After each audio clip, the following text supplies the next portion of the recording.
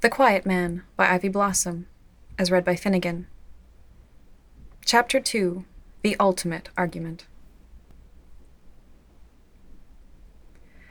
It's too easy to go back to 221B these days, even though I won't go anywhere near the place. Even here, miles away, I avoid crossing Baker Street. I don't drop by. I don't visit, though Mrs. Hudson invites me back whenever we speak. I don't think she really expects me to accept. The tea, whence they bring it, is hot. The cup nearly burns my fingers. I let it sit, steaming, and wait. Mrs. Hudson may have rented the flat out by now. I don't know. I can't quite picture anyone else living there. She must have patched up the bullet holes, at least. New wallpaper, maybe. I don't want to see that. I'm early, I know. Harry's always late. I glance at my watch, rock back and forth in the chair. One leg's too short, it slaps against the tile and makes me feel as if I might tip over. That's something, at least. Something to keep me paying attention. Sitting alone with nothing to do is dangerous. My resistance to the pull of 221B is weakest at times like this. The waitress is blonde and pretty. A little young for me, admittedly. Still, a good distraction. She leans over and picks up some cups and plates, and I can see the pink edging on her bra. A perfect view of her cleavage down the front of her uniform shirt. An excellent distraction. I smile at her, but she pretends she doesn't see me. I can take a hint. The scratch on the surface of the table reminds me, the marks on the teak from some experiment of Sherlock's, his casual destruction of property. I can feel the pull of the memory, that cluttered sitting room with the harpoon in the corner, our two chairs facing each other, and the recently dusted mantelpiece. It's always too close. Everything still makes sense in that room, and he's still sitting there. I'm back to one particular day. It wasn't a remarkable day, just him and me waiting for the next case, nothing special. I don't know why I remember it at all, really. It's 221B as it was, more or less. It smells familiar, just as it should, as if he never left. Toast, plastic bags, agar, and dry cleaning. It's home. I'm anxious, and you're ignoring me. I run my finger along the mark on the table. I wasn't here when it happened. You never told me what you did. It looks like a knife mark. It could have been anything. We have lots of sharp objects in the flat. A lot of things happen here when I'm not around to witness them. I left you alone with Irene Adler because I thought she was going to kiss you. Maybe she did. You never said. Harry arrives late, very late, nearly half an hour. She carries a paper shopping bag that she stows under her chair. She's talking, something about the weather, her shoes, the tube, explaining herself. It takes a lot of concentration to leave 221B. I focus on the lines of her face and notice that she's getting older. Of course she is. So am I. It's what people do. Her hands are shaking. I wonder if she's had a drink. She probably has. She probably wants another. She talks. I try and listen. I can't stop thinking about Irene Adler. There's a constant argument we're having in my head, and it's annoying me. The things she said. That Sherlock and I are a couple. It's ridiculous. And it's untrue, and I can't stop thinking about it. She shuts me up with a simple, "Yes, you are." And I have nothing to say back. I can always count on my brain coming up with some useless rebuttal days afterwards, but not this time. Damn it. It's bothering me. I want it settled.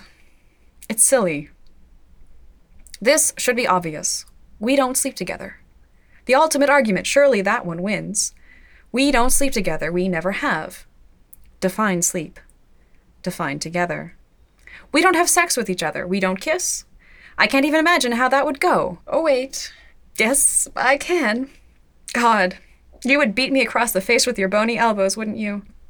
One of your sharp knees would slam into my groin, and that would be the end of it. The kettle boils. I'm smiling at the thought. You're all legs and cheekbones, dear God. It would be like getting into bed with construction equipment. I pour the water over 2 tea bags, pour milk into each cup. No, we don't sleep together. I put you to bed sometimes. I make you breakfast. I pick bits of organ meat out of your hair when required. But we don't have sex. That's not how it works between us. But I've never felt closer to anyone. So the accusation sits there in front of my head, waiting for me to dispel it. Arguing with myself is getting me nowhere. So I'll argue with you instead. She called us a couple. I put your teacup down by your right elbow. You don't look up. Complete disinterest. You're reading the paper. I can't imagine you find it any more interesting than whatever I have to say, but you're mildly tolerating us both. You were there. You heard her say it. I know you did. Still no interest. Not even to talk about her. You care about her, don't you? You should want her to know that you're not with me. Not like that. You should want a woman you're in love with to know that you're available, that you're not sleeping with your flatmate, that you're not gay, that you're interested. Why aren't you doing any of these things? You let her think you're with me. Why are you doing that? It would be so easy not to. Just once would you affirm that we're not together like that. To anyone. Even if it's just to me. A couple, Sherlock. Yes, you say finally, still not looking up. Well, there are two of us. Apparently she can count. I sit down and sigh. You won't do it. You won't ever confirm or deny. It's strange. But I like it somehow. It's what I expect you to say. What I wanted you to say. I drink my tea. It's too hot and it burns my tongue. You, sensibly, are letting your cup sit on the table a little longer. I never raised the question with you again. But I could have. Maybe I should have. You know what she means, I could have said.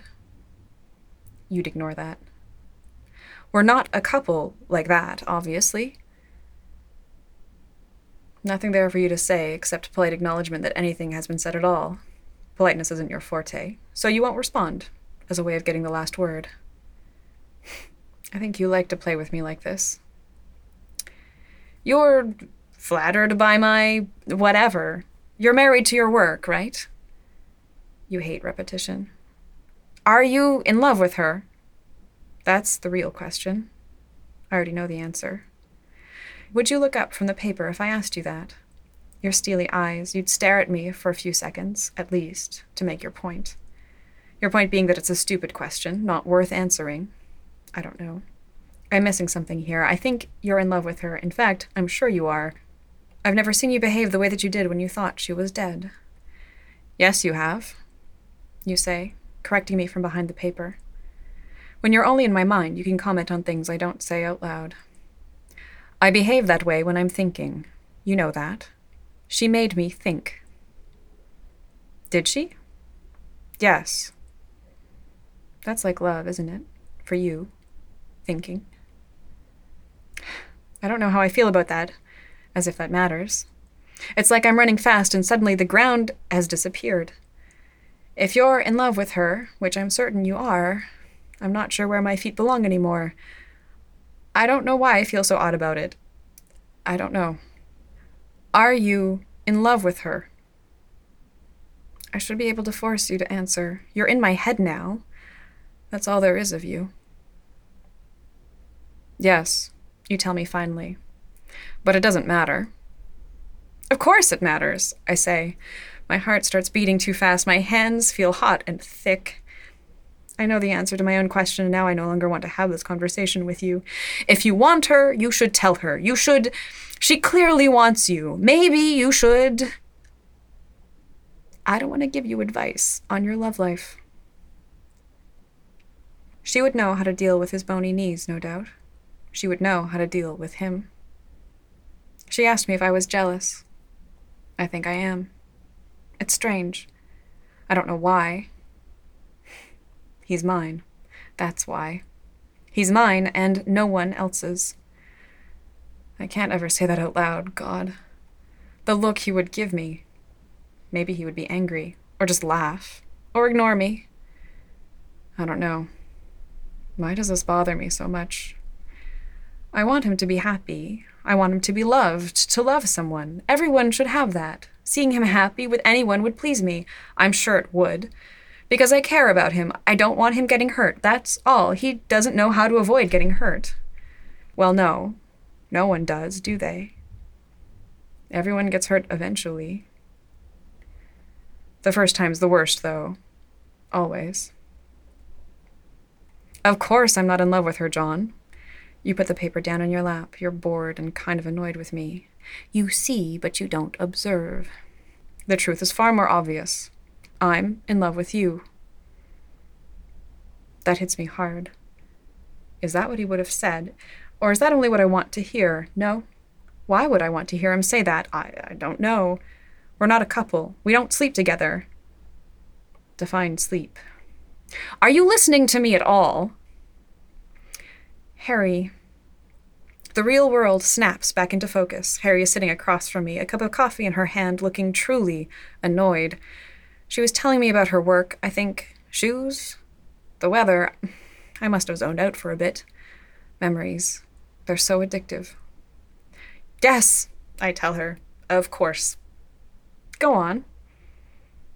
My tea has gotten cold.